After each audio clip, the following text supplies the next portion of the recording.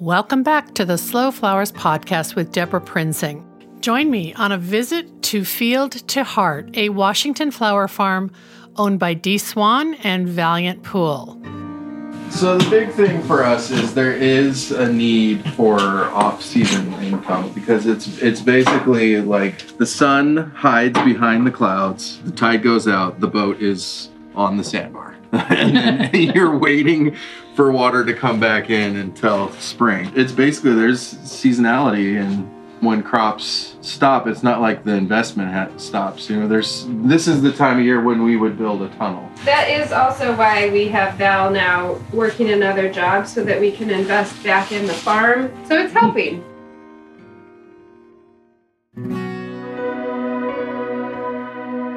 Hello again, and welcome back to the Slow Flowers podcast with Deborah Prinzing. This is episode 638. This is the weekly podcast about slow flowers and the people who grow and design with them. It's all about making a conscious choice, and I invite you to join the conversation and the creative community as we discuss the vital topics of saving our domestic flower farms and supporting a floral industry that relies on a safe, seasonal, and local supply of flowers and foliage. This show is brought to you by slowflowers.com, the free online directory to more than 750 florists, shops, and studios who design with local, seasonal, and sustainable flowers, and to the farms that grow those blooms. It's the conscious choice for buying and sending flowers. And thank you to our lead sponsor, Farm Grow Flowers. Farm Grow Flowers delivers iconic burlap wrap bouquets and lush, abundant arrangements to customers across the U.S., supporting U.S. flower farms by purchasing more than $10 million of U.S.-grown, fresh and seasonal flowers and foliage annually. Discover more at farmgrowflowers.com. And thank you to the Seattle Wholesale Growers Market, a farmer-owned cooperative committed to providing the very best the Pacific Northwest has to offer in cut flowers, foliage, and plants. The Growers Market's mission is to foster a vibrant marketplace that sustains local flower farms and provides top-quality products and services to the local floral industry. Visit them at seattlewholesalegrowersmarket.com. It's entirely fitting that I just thanked the Seattle Wholesale Growers Market for its longtime support, because from the beginning, when a group of local flower farmers hatched up the idea of starting a wholesale hub for local flowers here in Seattle, my storytelling has been intertwined with their stories. And today's guests are part of that narrative. Please join me on a visit to Field to Heart, owned by Danielle or D. Swan and Val or Valiant Poole. They are members of the Seattle Wholesale Growers Market, and I love sourcing their unique, quirky flowers all season long. When I first met this couple, they were based in Snohomish, an agricultural county located about 30 miles north of Seattle. Both Dee and Val have an extensive background in the arts, horticulture, fine gardening, and organic landscaping. They apply this experience and passion to providing sustainably grown, chemical-free, high-quality flowers to florists in the Pacific Northwest, and we are so fortunate. In 2018, Dee and Valiant relocated the entire farm, Field to Heart, to Curtis, Washington, to a new home and acreage located west of Centralia. The area is known as the Center Point, about 90 miles in either direction between Seattle and Portland, which has allowed Field to Heart to also supply Portland area florists who shop at the Oregon Flower Growers Association, also a Slow Flowers member, located at the Portland Flower Market.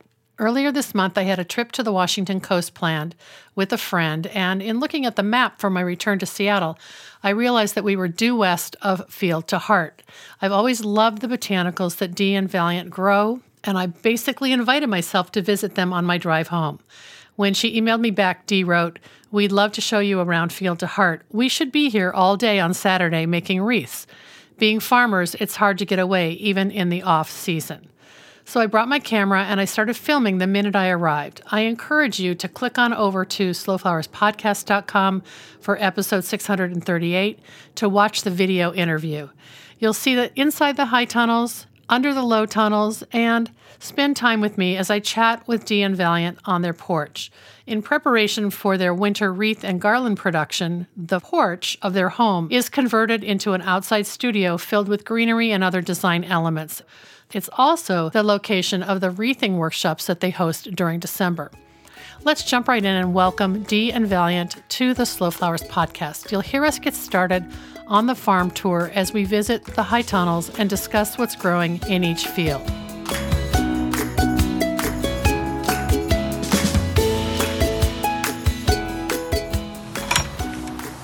Opening it a little experimental in this tunnel. Why is that? Just to get some circulation in here? Yeah, if they get really hot, we're gonna try out our clary sage this year. I put our olives in there. I've had them for years. I was like, wouldn't that be cool to have some foliage? And then we grow our white sage in here. Oh, you've got little pansies in here going. Yeah, this was always the edible tunnel too. But then it was like we always had little bites on them, and they have to be perfect. So for edible flowers, so we were like. So you have another home for them now? Yes, which is up on our balcony. We have those big, huge. There's like big plant. What are those called, Val? The planters. Yeah, they're planters. Yeah. Oh, on the balcony? I can't see them from here. Yeah. On each side. Just to keep the insects. Yeah, just something's nibbling on them and. Keep them from munching. Yeah. So this is field 2, field 3. We're working out, basically getting more and more shrubs and more woody ornamentals. Yeah. What These are the apricots that are getting eaten by deer? You can see that they're bare from the bottom down. Yeah. That happens every year. And having fungal issues. They're having fungal issues. We have a couple we need to take out, and they haven't been great cuts. But I like the shade, so we're gonna keep them for the shade until if they all eventually die out, maybe someday they'll be decent cuts. Well, if they get taller and bigger, then the deer can't nibble on them, right? Right. Yes. Yeah. I think the thing is, though, especially with the flower farming, is you find out as you go, like, oh, I can't grow that here. Or like my soil composition is just never going to be right for that. So. But it took 3 years to make that realization kind of thing. Yeah, like they ended up growing fairly big and getting good. And then like slowly but surely, they just can't take the wet portion of the year. Yeah, I mean, it's basically the water table is just below. And a lot of people have said that if you dig too deep out in this area, this is the Willapa Hills or Willapa. We're still not really sure. I mispronounce it all the time. I don't know which is trying correct. to figure it out. But I guess if you go deep enough, you'll get salt water. You're that coastal. Yeah, so I mean, and we're basically just a clay slab on like a basalt. So Val, you guys built these high tunnels when you established the farm here? Yeah, we moved in, that was 2018 summer, right? We were farming in Snohomish and transferring to here. So as we were finishing the season in Snohomish, we were creating Field 1 and we built our greenhouse and started that winter. We built a walk-in cooler. And I think it was the same winter this tunnel went up. Yeah, this went up in the spring. So kind of, you just had to do it in phases and probably had when you had the time and the resources. Yeah. Right. Yes. Yeah. Aaron from Raindrop was talking about game changers, and it was basically like you have to have the cooler if you want to preserve your product. You have to have the greenhouse if you want to get stuff started. You're going to need a tractor. So it's like, so there's got to be 5 game changers at once. Like, is there really? Is that it? Yeah. Can you buy a lotto ticket and take care of them all in one time? Right. I wish. Oh, so these are your ranuncs. Those are ranunculus. Can I go take little pictures of them? Yeah, and then on the edge, on the other side is a rose geranium. Yeah, this on cut down row is the rose geranium, the scented rose geranium. Wow. And is it just because you harvested it? So we grow it as a perennial here, okay. And Usually 95% of them will come back. Yes. So we have some other plants that we'll do starts off of and just replenish as we need. Yeah, you'll take cuttings then. But yep, and then the these look really healthy. yeah, they are very happy. When did you plant the ranunculus? So she put them in. You soak them, then you lay them out in the flats with some soil, and then they'll start to pre-sprout. And then we planted them with our employee, like on the last. No, it was like 3 weeks ago. Yeah. Wow, Yeah. they look great. Yeah, they're doing. And then they bloom what, March, April? Yes, as soon as we can get them. Do you prefer Danielle or D? She goes by D. I go by D. Okay, yeah. D. This little cloche kind of netting or remay is just additional protection when Yeah, the temperatures drop. Yeah, we had some frosty nights, so Yeah, we come out, put Yeah. this Pull it on. over. easy. We left it off last night because it was only going to be 38. Yeah, so But- it's if we don't have to do the extra effort. Yeah. Right. But Wonderful. this is definitely your chore. The temperature in here, the second the sun comes out, can jump up like 20 degrees, 25 degrees. So if you wait till too long to come out and open it, then it's up into like 80 degrees. Which is inside. why you're trying to get ahead of it, because it might Yeah. Yeah. the sun might break through today. Yeah, It will. and really these Even- are a cool crop. They don't want, you'll start to have more pest issues if it's always stressful conditions. Wonderful. This is why you can't leave the farm. Yeah. Basically, yeah. You that's- have to basically baby everybody. Yep. Yes. It's a lot of nurturing. Love your oak leaf hydrangea too. Yeah, those have just been kind of sitting, and deer have eaten them at the end of the season, but I'm hoping eventually we'll get to. At one point, we Get did the have cut from some them. crazy half-concocted booby traps, fishing line, cattle panel pieces. We're Coyote urine. yeah, all of it. We're trying to control the deer. we're not hunters, Yeah. so You that's don't not. have access to that skill set of how to outsmart the. No. Yeah, well, and we're just not one to shoot it and skin it and Yeah. and eat it. No. I know other people would. Not, but that wouldn't be my jam either. yeah. Yeah. And We're just annoying, is what we are basically. you try to annoy them. Oh, Yeah. look at your GM, you guys. Those are massive. Yeah, so these Jeez. we put in last year as just like as a experiment to get blooms earlier Okay, in the high tunnel. in the Mm-hmm. high tunnel. Yeah, because you can probably sell most every stem. Yep, Yes, and the foliage yes. is really cool too. We were doing mass merch, we were Seattle Wholesale Growers Market, and Were they going into mixed bunches or into straight bunches? Mainly straight. straight Yeah. bunches. Yeah. Wow. But there's a lot. We've got 2 rows in field 1 as well. Yeah, that was one We of just our. basically divided the ones in field 1 and put them out here last spring. So And got more plants. yeah, Mhm. Oh, I love it. and the foliage looks nice. It's And a little they're bit more all- protection from deer because deers. I figured out that they're eating the buds in the spring. They're like eating the flower buds on everything. So. Oh, Mhm. they knew you grew edible flowers. Yeah, Those little right. bastards. Oh my god. Yeah, the tunnels help to protect against that.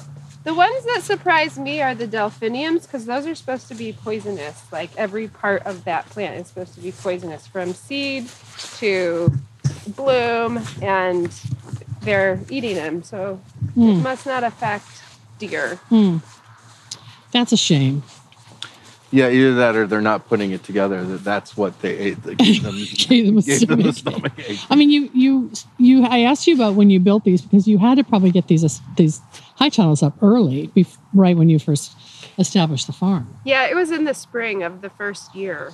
We moved here in August and finished up the season as we were moving, and then had these going, and we had the low tunnels too. Yeah. Mm. So Oh, those yeah. were like first, and then we went to the. In a way, it kind of feels like Monopoly. Like once you get 4 of those, you can get a hotel.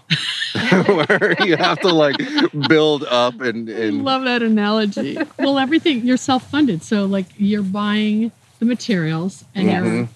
it's all your labor. yeah, Yes. and that's the biggest thing. I think ultimately when it comes down to it, you can afford a truckload of lumber and have it here. And then it's like, all right, who's going to hold the other end of that? Yeah. So, I mean, There's that two was, of you, right? yeah. Did you have friends pulling come the help? plastic over there. We didn't. Yeah. Nope. Wow. We've had like 3 years now. We've had employees, which has been great, but it's been hard to find. And you have to, for us, just like getting started, have a lot of courage to like go in and hire The funding of it, yeah. hire the employee and know that it's going to be, Oh, you're going to make it up during the season. So. right. Like, is that going to allow you to do what you're like the most value added use of your time, so the employee can do the stuff that maybe is not so precise or experienced. Exactly. Right? Yeah. For Skill us sets. too, it's a lot about maintenance, like having an unmaintained farm coming from a landscaping and we're maintenance both field. like 2 decades it hurts. deep. Like it into hurts your landscaping. whole. I don't know. It's hard to like I totally understand that. Like, get around that. It sort of seeps into your spirit if there's weeds everywhere or if things are not pruned properly. Right, Well, and- right. You have an aesthetic. Yeah, and it's like it just is depressing, and you feel like that's not me, but you don't have time to do it. So the last couple years, we've been able and really focused on getting things weeded and in order, and looking and feeling good. Yeah. Lovely. I feel that. When I pulled up the driveway, I was like, this is gorgeous. Well, and and look at your setting. We Yeah, the really setting. want it to be we want to work towards having more engagement with people and the On farm, yeah, yes. on farm experience and agritourism. So we're intentionally having Dee do a design for the landscape and trying to have a broader piece by piece. vision, Yeah. of like Yeah. what we're gonna have. It's your lifetime project. Yes, Yeah. it is. But we're trying to condense it into a shorter period. Okay. All right. All right. We have other lifetime aspirations too. So Well, I'll follow you and show me what's in these little, what do you call them? Little Low tunnels. Low tunnels. Okay. The caterpillars. These are all Crispidia. I wanted to put a high tunnel here and one at the beginning of field 2. Unfortunately, it's not happening this year, so. But these do the trick for These are doing the job. Yeah, these are a tender perennial, so they may or may not make it through the season. I just bought some of your Crispidia and I just thought it was so healthy and long stems. These were started. The majority of these were started this year because last year they didn't make it through the season. Okay. So you're like, okay, what do we have to do to get them through the season? Because they are perennials. They're perennials. They don't like wet feet. This helps with all of that. Because the rain doesn't. Yeah. Yeah, so, and it keeps them from this uber cold. Yeah. Having a small farm, I feel like you really have to pick your crops like carefully, because if you We say they have to pay their rent. have for the too much space. of something, it's gonna be like the surplus. It's like where does it go? Right. And then if everybody else has that as well, again, it's gonna be it's hard to get it sold. But there's a catch-22 to it. So it's like you can say, okay, I want to grow this crop. And the joke is 25 feet. Like, no. Because if you only plant 25 feet of it, You don't have enough. you bring it, everyone gets excited, and we call that flower foreplay, where everyone is like, oh my God. The florists are The freaking orders, out. come in, and it's like, We don't have yeah, any. we don't, that was it. So 25 feet is too small. It's just not enough Small a to- commitment yeah. for Yeah. you. So we've basically, a lot of time, we're like, okay, well, we got to start with a whole row. We've learned that 100 feet. And then it can turn into something where it's like, whew, this one's aggressive. We only needed like 1/3 of a row. But You don't know until the second season. Yeah, and then until you see like what the demand for it is. And so it helps. Dee calls crops like this one bilingual because we can try it. And so like Wait, what do you mean by that? So it's bilingual because it can come fresh or we can hang it and dry it. Got it. Yeah. And then dual purpose. So it's not as stressful if it doesn't get cut. Like also the Nigella, just like we can sell the pods and yeah, we can So dry the smart. flowers. We can multiple purposes and uses for it. Wow, I love it. What when people ask what you're known for, what do you say? Perennials and woodies with a few annuals, or I say GM. yes, Because that's that was our signature crop. Mm-hmm. That's one that we really went for. What else? I don't know. It's kind of changed. At one point, sage was really big for us. Yep. Edible flowers. that's what I remember you early on. Yeah, being edible the only plants people breeding in edible general. flowers. Yeah. We still bring them. It's just like this year at the market, we probably, if we don't have pre-orders, we'll bring some in. But then, like looking at the sales, they were the shrink was equal to the sales. So I'm like, and is it worth it? It's a very particular harvest process. It's a very everything's very specific. It has to have a high quality to it. COVID kind of also changed the restaurant scene. Felt a little bit. It's different. Cool. Well, let's go back and let you make some wreaths. Okay. Yeah. Okay, and do you sort of just say this is going to be your display garden in here? So this is we're creating a landscape here. A lot of grasses. It's kind of like a piecemeal landscape, but we've got a design that is inspired by a picture from Garden Design magazine that we saw in Australia. But the top of this will basically be a big gravel patio, and then all of this around kind it. of a ring of texture around it. Lovely. Yeah. And the plants can kind of grow into the patio, but it'll be less maintenance, a nice landscape. atmosphere, more landscape. And then, of course, everything that we're putting into the landscape is always cuttable. Right. So it can be beautiful for your guests or visitors or customers. Yes. But it's going into your bunches. Yes. And so smart. And also wanting to create division and kind of a separate room for this space. Yeah. Ideally, what we want is things to grow up and to be able to be inside and not look at the farm. Yes. Not look at the work. Yeah, because otherwise you open the blinds and you wake up in the morning and you're like, oh, it's out there. Well, it's higher too. I mean, it's kind of like it won't flood up here. Yeah, exactly. One hopes. Yeah. Yep. And what an outlook to see Bafa. Yeah. Yeah, it's gorgeous. We like to say that we have the best view in the valley. Yeah, I keep saying that. It's this is the best view. I haven't seen one like it. It gets snow on the top of it too. Yeah, once the snow level So starts. we're looking kind of southwest? Yes. Yep. Okay. Yep. Wow. Here we are at Field to Heart on the production deck. We'll come back to you in a second, Valiant. Alrighty. Show me what you've got. Okay. This is kind of what we're looking at creating up in here. Just my with a lot of goodness. grasses and some agapanthus, just things that will give us a little buffer from the farm and also create a beautiful space. And all those Mediterranean plants are going to do just fine here, right? Yes, I think so. I love it. It's very dry and hot in the summer. Yeah. And you can have a little seating area. Yeah. Oh my gosh, I can totally see it here.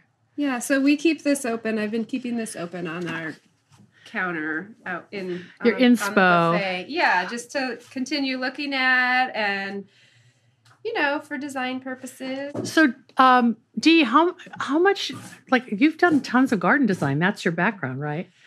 Mainly garden maintenance, but working in gardens. yes, working in gardens. I've done garden design. This is the driveway coming in. These are the Purple Prince crab apples. We've got Nephofia in the greenhouse, and then these are Spirea arguta, which we're going to be having out here, but also coming in, which is bridal wreath Spirea. Okay. So as Which you come in, everybody wants, right? Gorgeous. Yeah. So this is your house as we approach. Yes. Okay. Yeah. Wow. This is the ferry gate at the end of the driveway. Oh my gosh. So let's talk about how you found this property and what prompted it all. When you were in Snohomish, were you on leased land or? We had sold our house living in town in Snohomish, and we were doing a rent to own deal on River Road in Snohomish, right across from the river. It was really beautiful. I think it might have been 30 or 40 acres, something like that. But we were just doing a small portion. So, and it was right in the vicinity of where our original cutting garden was, where we first started. Yes, growing. where we started it all. So that didn't work out, and we had to move. So I wanted to find a place that we didn't have to log, or that had land right away. That had a house that was livable that we didn't have to work on, because so much goes into the farm. So we found this, had never been here before. This is let's just say for people who don't know the area, it's a good 90 minutes south of where you were previously. It's a completely different part of the state. Yeah. Yeah, it's what, 97 miles to the market in Seattle? Yeah. Okay. So we had thoughts like the great farmland is up north, but we were thinking we can expand our market by being halfway between Portland and Seattle, which the Portland market is north of the city. The Seattle market is south of the city. They are literally 1 mile apart in terms of distance. You are perfectly. One is 94, one is 95. So it's. Yeah. Oh, brilliant. Centralia originally was trying to go for the name Centerville. Yeah. Yes, But it's the halfway point. It's the halfway point. So that's kind of it had a house that was affordable. It had land that we could immediately start to work because we were moving shrubs and perennials and stuff that we just wanted to get in the ground. So that's kind of how we landed here. Oh my goodness. It's beautiful. We call it the cosmic shove because at the time we had just joined we were becoming members instead of just like a provisional at the market. Uh-huh. And so somewhat of a risk, is that what you mean? It was basically all at the same time. We had my position was deemed no longer necessary at the company where I was the horticultural specialist and a higher overhead position. Yeah. And the arrangement that we had for the living situation with the people that own the land was not going well. Not going well. Up in Snohomish, you mean? Snohomish. Yeah. And so it all coincided at the same time. Oh, geez. Cosmic shove meaning the universe said this is going to happen whether you want to or not. Yeah, all these things are happening right now. And it was when we... I love that you guys survived that. I mean, that's hard on a family. I had told Dee at one point, because we basically got a 26-foot U-Haul, lined it with plastic, Dexter style, and started filling it with trees, root balls, just jam-packed it. And I'm sorry, I don't know what you mean by Dexter style, but is it that show with a guy who murders people? Yes, and he duct tapes plastic wrap on and everything. I had told Dee, though, if we can make this work, it's going to be like bringing Pangea back together for a world tour. And when we went and got the 26-foot truck, first it wasn't at the place they told us it was. It's on, I don't even remember, it was on an island. I had to take a ferry to go get it. Of course, yeah. And then I get the 26-foot truck onto a ferry, bring it back. On the side of it was Pangea. It was uncanny. Oh my gosh. Unbelievable. That's a beautiful story. Yeah. So you ran that truck more than once, right? Oh yeah. Yes, we did multiple. Just to move your whole farm. You had to, Yeah. Wow. And then even then after that, we had our dahlias were still up north. So we were doing lots of trips back and forth, going up to the Snohomish farm, harvesting, delivering, and then on the way down bringing a trailer load of possessions and belongings. And was this 2018? Yep. Yeah. I think it was Because 2017 we sold the house that we had. It was 2018. We closed, I think, August 28th in 2018. Okay, so you had a full growing season here starting 20. Yep. So this, you've done 5 full years. Yes. Congratulations. It's amazing. I do think it's really amazing about being able to sell into 2 markets. But why aren't more people doing it? It's brilliant. It is, yeah. I mean, I think part of it is the time off of farm is a huge impact. The delivery. Yeah, the time delivering. So if you don't have an infrastructure that facilitates that, or the ability, and I think for some people they're just like they've got their comfort zone as well. And you're really trying to back to the points that Dee was alluding to about quality of life and making a living. Having 2 markets gives you 2 outlets, 2 channels that don't compete with each other, right? Yes. Right. Yes. And they're different. Portland, as much as like the rest of America would like to think that the Northwest is vanilla through and through everywhere you go. It's different. They're so different. Sometimes, like some stuff I can't keep it on the floor in Seattle, like the fennel, and then like in Portland, it'll sit there. And I'm like, I'm not going to take it there. I'm going to... you're noticing the aesthetic because you're a designer yourself. You're seeing what the creative community is drawn to. Yeah. That's so interesting. There's no reason, I can't figure it out. There's no like formula. It's just like trial and error. Like, so what's going to happen this year? Are we going to be able to sell these leaf buds, down in Portland this year? But your sweet spot of GM and Craspedia and some in the edible flowers, those you kind of... I feel like those are sell well at both markets. One of the reasons why we put the GM in the tunnel was to give us an edge as well on anyone else growing it, so we can like, here it is first. Get it into the market. So smart. Yeah, and it's stuff that does get purchased and shipped up. From California. We actually, wasn't it this year that we actually beat California? I think we were really close. Brad we had told him that we were just about to have blooms ready, and he was like, "Oh, we just did our first order." So it was close. Yeah. And those were just transplanted, so they were like struggling. They weren't at like thriving at that point. Yeah. Well, it sounds like you're kind of, so with the 5 years under your belt here, now you're going into the next level or the next sort of, now we're going to create, the 4th quadrant. Well, we're going to, add more there. We're going to put in our design garden and. Yes. We're figuring out crops more.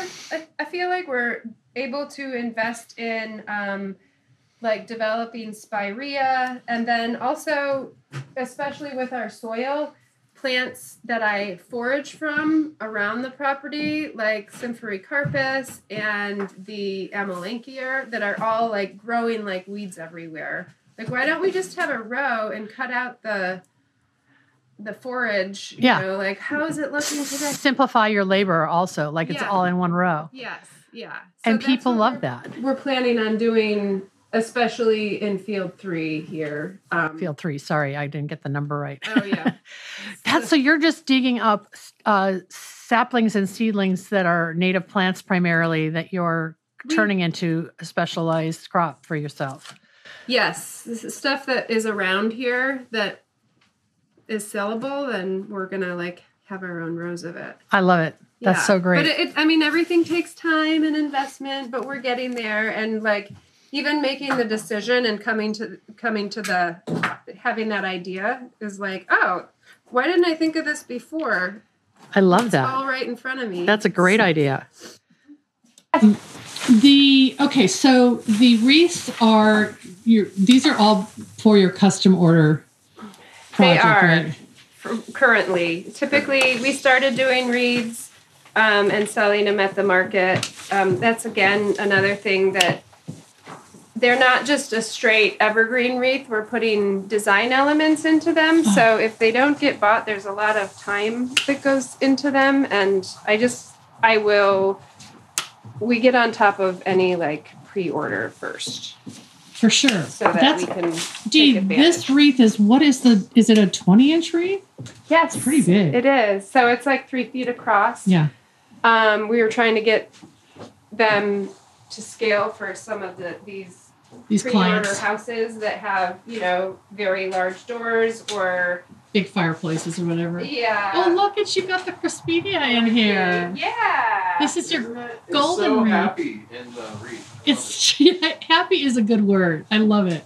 And we also do wreathing parties. We don't really advertise them, but it's kind of been people who have done them in the past look forward to them every year. So we kind of reach out to each other and we get some dates going.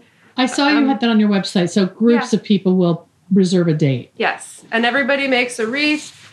And we have a small selection of food and some beverages. And it's a good time. Oh, my gosh. Do they work out here on the deck? We do. We initially started in Snohomish and used a barn.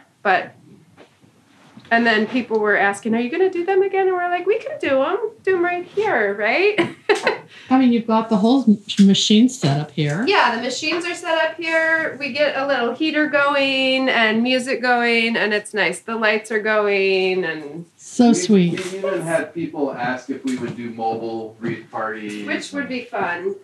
But, I mean, we really... I guess you'd have to take your camper van and go do that, right? Yeah. We really crank it up with the hospitality and stuff, though. And we make a homemade loaf of bread. And everybody starts with a mimosa. Yeah. Charcuterie. And then at the end, it's more popular on the East Coast, but we make everybody a Tom and Jerry. Oh, yes. What's in that? Tom and Jerry is like a butter eggnog. With some rum in it or something. Yeah. We usually do like some brandy in it. Oh, my gosh. I love it. Okay, so... it looks like you're doing some division of labor here. Dee is working on the small bits, and what are you doing, Valiant? You're just trying to create your garland recipe? Yeah, so we have like a stock cedar garland that we're using, and then we are trying to bolster the content in it, and at the same time make it to match a wreath that has already been purchased. Which means you're going to have the accent elements somehow tucked in. Yeah, so it starts with just there's certain foliages that are just the more common backer, so like the Doug fir and the cedar. So you start with those, and then from that you do more of an accent foliage or textural foliage, and then you start getting into what we always call the candy. Yeah. Like the eye catcher stuff. I love it. So this is your sample, the one you're doing? Or is this for a client? This will end up being for a client, but... It's a sample. It's a sample, yeah. Just because you're trying to... Most of them they want to see before. For a lot of the higher end clients, it's very common that I won't know until I see it. Yeah. So... And also, you guys, as you said, you're horticulturists. You come out of landscaping. And I know, even me, my world in gardening, we just take stuff for granted that everyone knows the same thing we know, right? And then how do you orient someone who's not seen what Western red cedar looks like in a garland? Right. Yeah. So you're doing this. This is going to be what, like 20 feet or longer? This is a 15-footer. Okay. And you're making it on a rope base, or? It's got a twine base with forestry wire as well. Yeah. It's got to be heavy. Yes, it will be. Wow. And it'll probably be as a entryway sash. Got it. Yeah. So it'll frame the door. So this thing is taken over. First, the wreaths were really popular, and then you made the mistake of mentioning. Yes, not the mistake. Though, it's considered business development, right? It's learning, yeah. So the big thing for us is there is a need for off-season income because it's basically like, you know, the sun hides behind the clouds, the tide goes out, the boat is on the sandbar. And you're waiting for water to come back in until spring. You're using the fisherman's analogy. Yeah, it's, you know, I feel like it's basically there's seasonality and at the time when crops stop, it's not like the investment stops. You know, this is the time of year when we would build a tunnel. This is the time. That is also why we have Val now working another job so that we can invest back in the farm instead of trying to like make a meager living. Yeah.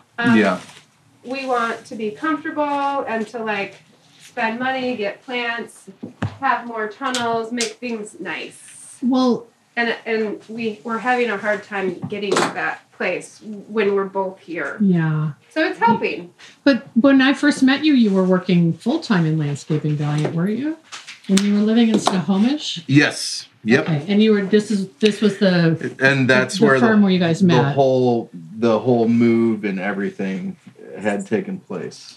Well, so you've already known how to juggle basically 2 full-time operations, your off-farm job and then the farm itself. Yeah. Wow. His the business he works for right now does 4 days a week for everybody. Oh, wow. Which is really nice. Really nice. Yeah, they are an amazing company. I think that from the learning experiences that we all came out of the prior company with, they wanted to structure things intentionally to value people and these are the 2 guys that have spun off. Yeah. Yep. Okay. And so they do 4-day work weeks, but they also shift it. So one week starts on a Monday, the next one starts on a Tuesday. The one that starts on a Monday is your payday week. So you have your payday Friday off and you get a 3-day weekend. So when did you guys actually meet and get together, and when did Field to Heart kind of become part of your lives? So we met in probably 2007 or 8. I went to Nussbaum Group to work. I was working as a gardener for Paul Allen Estate for Vulcan. And can you say that now? What's that? Can you say that now on camera? At the time I couldn't. I love it. Right. How many NDAs did you have to sign? Right.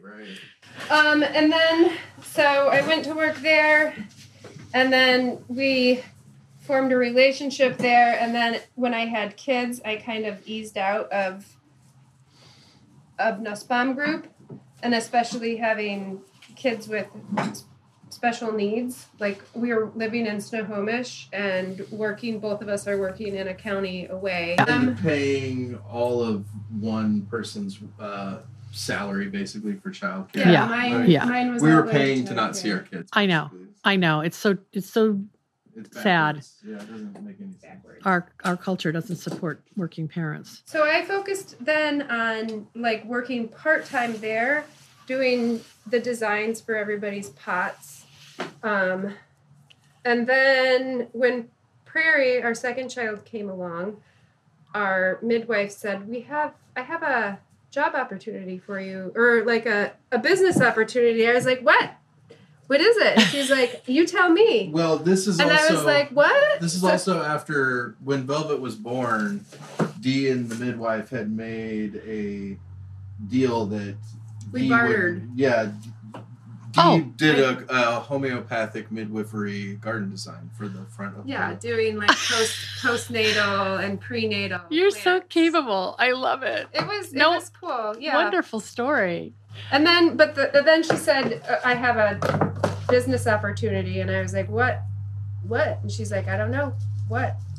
So she wanted you to, she just believed in you. Here's a piece of land. What would you do with this piece of land? So that's how Field to Heart got started. They had a organic you-pick raspberry patch.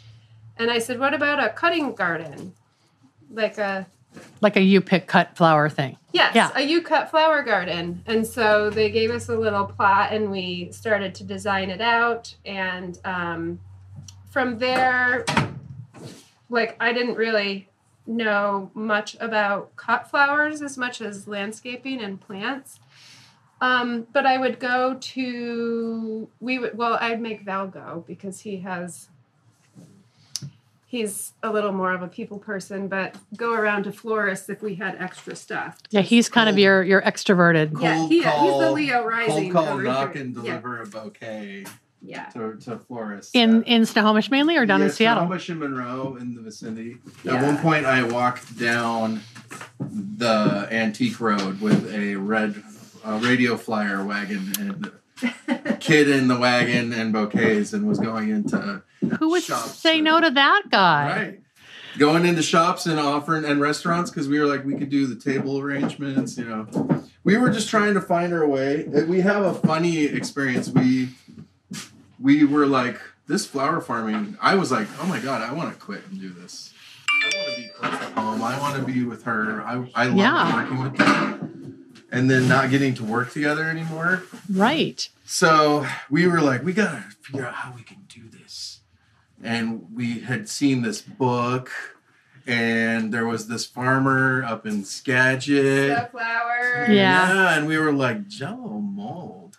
Who are they? And we tried to call and just like do a drop in on them and walk through their farm. No way. We told them after this. Did we? We tried calling, and then we also that one day. I know I emailed her, and later on she was like, "Did I email you back?" And I was like, "You did." She's like, but it was it's tough. Like peak season, and we're trying to do like, hey, can we just come walk through your farm? You didn't know. Now, if someone did that to you, you'd be like, maybe in the dead of winter. She said maybe like in the winter. Yeah. But it was funny because that was an inspiration. That the book, Jello mold, we started really getting into it. And then I love to tell Dee, like, oh my God, here it is like years later. And like we're like friends with these people and we're at the market that we were reading. They're our about. peers. And so it's been a great. Oh, that's great. Journey. That's great. So you actually farmed in Snohomish for how, like 3 or 4 years? Or actually truly had the business. We started in 2013 with the flower garden or the U-Cup patch and moved here in 2018. Wow. So you're in your 10th year. Yes, we are. Congratulations. Okay. I'm so thrilled. It's been like a roller coaster. Yeah. That's so great. Well, this is just a beautiful place, and I hope you do open the doors to visit sometime in the future because it's just, you're not that far off the freeway, and it's like paradise out here. Gorgeous little gem of an area with the best view of Vafa Peak in the whole valley. Yeah, to me, it is. I'm really excited because, like, on the other side of the river at our old house, it was just noisy. This is so peaceful, isn't it? So peaceful. Yeah. That's what I was saying. It's like the first place in Washington I've lived where I can't hear I.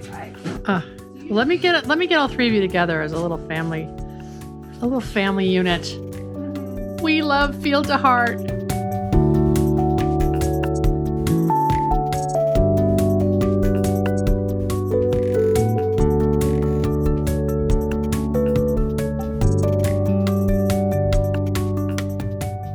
Thanks so much for joining us today. Visit slowflowerspodcast.com for episode 638 to find our show notes and watch the replay video. I also want to mention that you can find Dee's handmade pottery, mugs, and vases on the Field to Heart website and at the Seattle Wholesale Growers Market. I love her sentiments. She writes, "We often wonder if we are farmers with the eyes of an artist or artists with a farmer's touch. We are educated in both, and we strive to create our lives around both disciplines, whether it be plant identification to painting, music to garden nerding, or ceramics to soil health. It's all intertwined." That's so great. Our next sponsor thank you goes to Longfield Gardens, which provides home gardeners with high-quality flower bulbs and perennials. Their online store offers plants for every region and every season, from tulips and daffodils to dahlias, caladiums, and amaryllis. Check out the full catalog at longfield-gardens.com. Well, here in the U.S., we've just finished a nice long 4-day Thanksgiving weekend, followed on Monday, November 27th by Cyber Monday. While Slow Flowers isn't jumping on that bandwagon this year, we do want to remind you that there's still time to grab your ticket to the 2024 Slow Flowers Summit and take advantage of early bird registration. You'll save $100 off your Slow Flowers Summit registration now through the end of December. Find the link for more details in our show notes or head over to slowflowerssummit.com. Slow Flowers members always receive an additional $100 off. I can't wait to see you in Banff, Alberta, Canada, June 23rd through 25th, 2024. Our final thank you goes to Rooted Farmers. Rooted Farmers works exclusively with local growers to put the highest quality specialty cut flowers in floral customers' hands. When you partner with Rooted Farmers, you are investing in your community and you can expect a commitment to excellence in return. Learn more at rootedfarmers.com. I love all this floral goodness, and I am so happy you joined me today. The Slow Flowers podcast is a member-supported endeavor, downloaded more than 1 million times by listeners like you. Thank you for listening, commenting, and sharing. It means so much. As our movement gains more supporters and more passionate participants who believe in the importance of our domestic cut flower industry, the momentum is contagious. I know you feel it too. If you're new to our weekly show or our long-running podcast, check out all of our resources at slowflowerssociety.com. I'm Deborah Prinzing, host and producer of The Slow Flowers Show and The Slow Flowers Podcast. The Slow Flowers Podcast is engineered and edited by Andrew Brenlin. The content and opinions expressed here are either mine alone or those of my guests alone, independent of any podcast sponsor or other person, company, or organization. Next week, you're invited to join me in putting more slow flowers on the table, one stem, one vase at a time. Thanks so much for joining us today, and I'll see you next week.